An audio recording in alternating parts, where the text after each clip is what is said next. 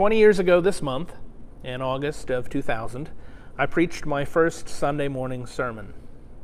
I was a seminary student at the time, about to begin field education, which is basically an internship in a church setting. One of my teaching pastors knew I was in the area over the summer and asked if I'd like to be on the list of guest preachers in August. I said, sure. This was in late June. I had 6 weeks to prepare. Now, this church followed the Revised Common Lectionary, so I looked at the 4 assigned passages for that day. One was a psalm. Psalms are difficult to preach on.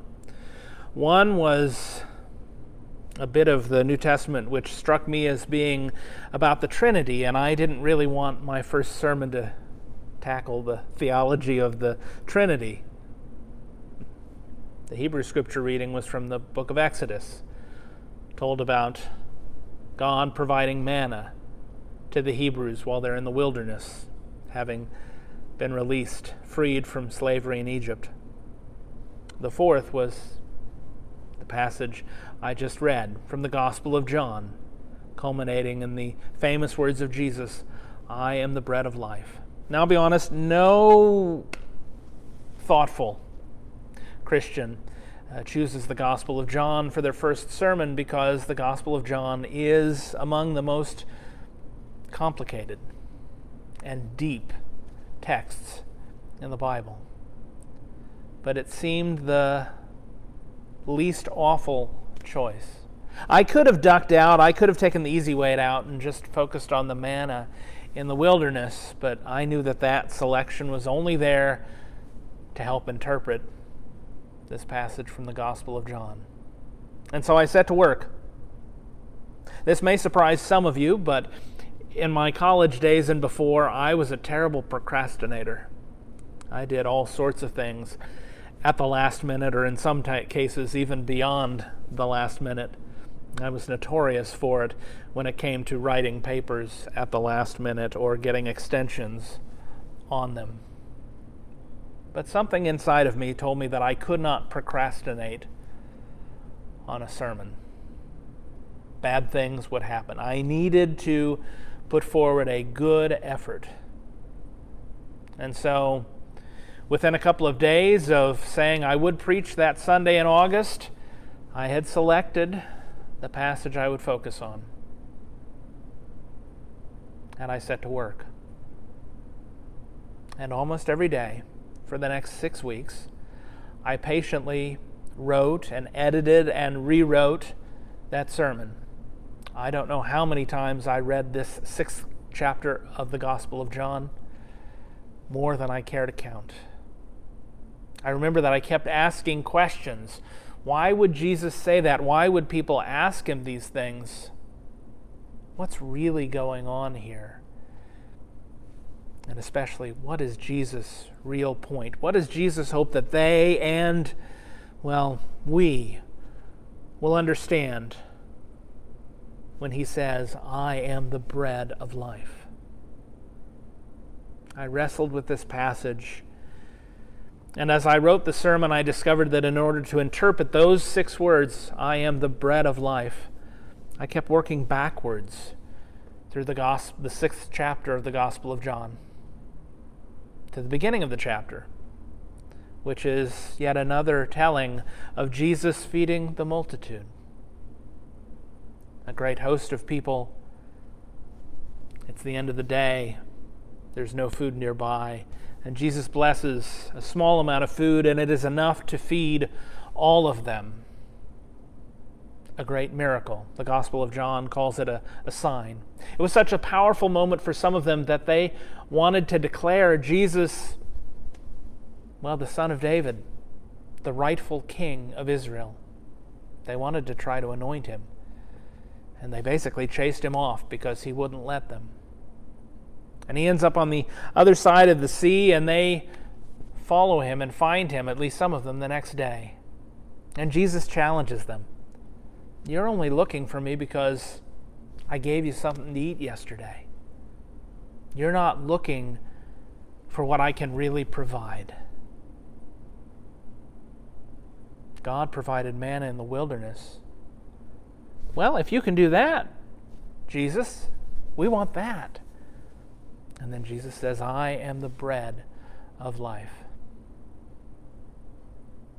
20 years ago, as I wrestled with this passage and worked on it every single day,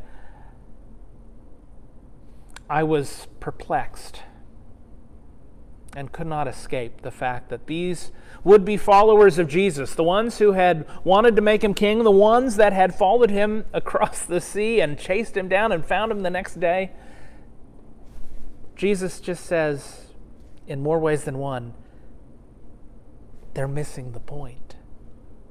They don't understand what he's really teaching. They don't realize and recognize what he's really offering them.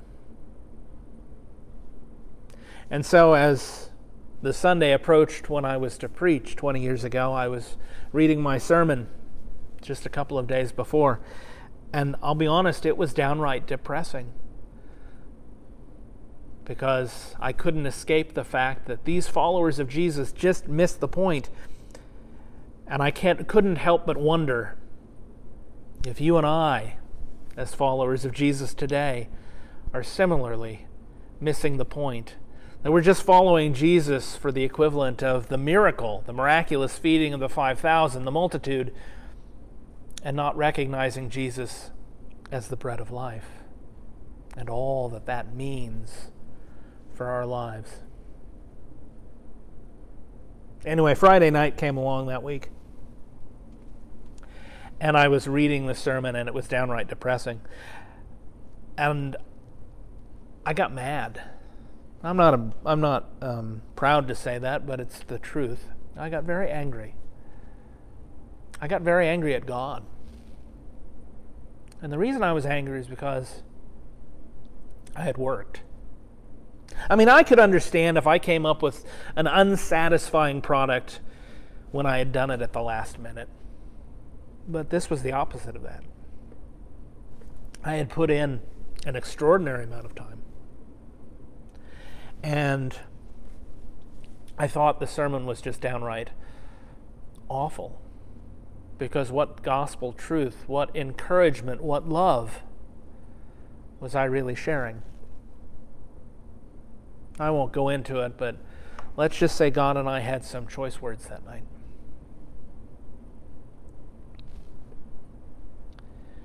The next night, unable to sleep the night before the sermon, I woke up and read it again and added a final paragraph, a silver lining to the gray cloud that I had painted, was describing from this 6th chapter of John, about how even when we don't fully comprehend what Jesus offers, we can still follow the example of these disciples that are talking to Jesus in the 6th chapter of John.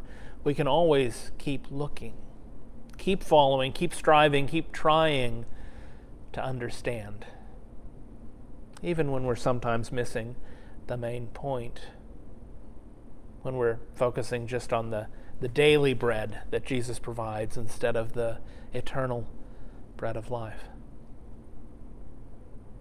I go into this lengthy description of my preaching the first sermon, which, by the way, it was longer than I felt it should have been, and so I didn't particularly preach it well either, because I rushed it, trying to speed it up.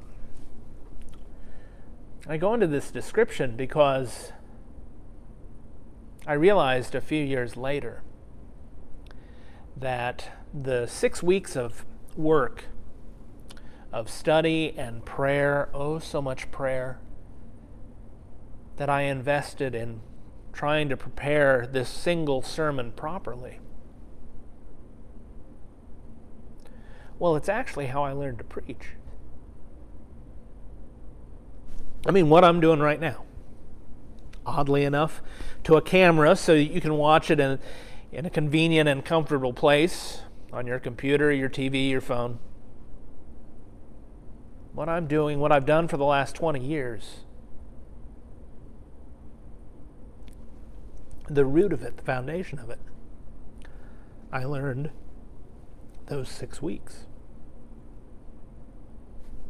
I didn't realize it at the time, because that wasn't really my goal. I thought it was important that if you were presented with the opportunity to preach, you should do it well. You should do it faithfully. You should have something meaningful to say for people to consider, to chew on, maybe to be guided by and inspired by as they strove to be faithful to God. But I didn't think it would be something that I would do week in and week out, that it would be a big part of my career. At that time, I thought I was more likely to become a teacher rather than a preacher. I think God had other plans. That's certainly one of the lessons of my life in the last 20 years. But the other thing was that God had planted seeds in me before that summer of 2000, so that when the opportunity to preach came along, I took it very, very seriously. And then God carefully, while I wasn't really even paying attention, taught me how to do something that, well, several people have told me over the years has been quite meaningful and purposeful in their lives, in their faith. Which is to say, in some ways, God was providing me with a bread of life, not just for myself, but for many others, when I thought I was just feeding on my daily bread. And I'm convinced that God does that for all of us in different ways. Well, I do certainly believe that everybody has a sermon in them to preach about God's impact in their lives, ways that they have seen or encountered God in their lives. But I don't think that everybody is called to preach week in and week out.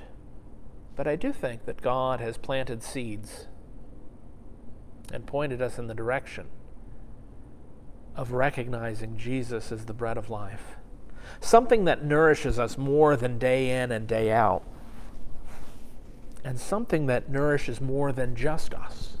Something that we can offer with God's help and with God's guidance and through God's grace and with God's blessings for the benefit of many other people around us. Something that doesn't simply fulfill our needs and wants. Something that doesn't simply enrich our personal lives,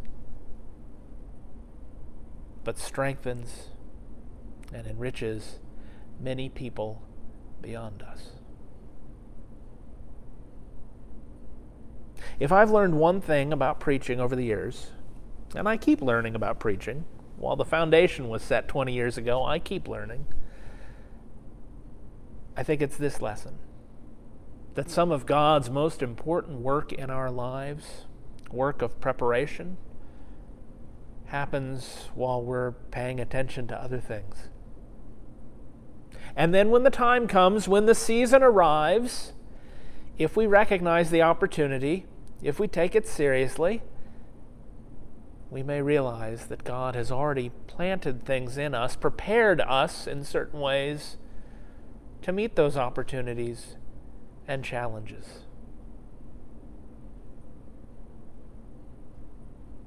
I'm staking my faith and, frankly, my hopes for the next season and seasons of my life on that lesson. That's what I will strive to do as I grow into being a regional minister. I know I have many things to learn, but I have faith that God has been preparing me in many ways while I've been paying attention to other things. And I'm equally convinced that it is true for Eastgate's future ministry, for your future ministry too. That God has been planting and preparing you for all sorts of things, probably while you were focused on something else.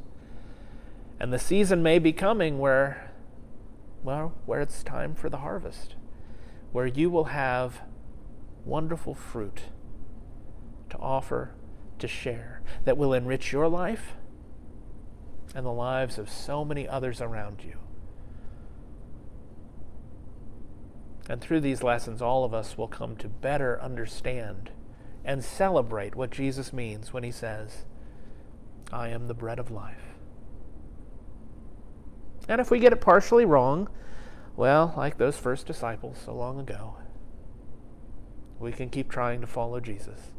Chase him down across the ocean, across wherever, and ask him again, okay, if I got it wrong, Jesus, help me to get it right today.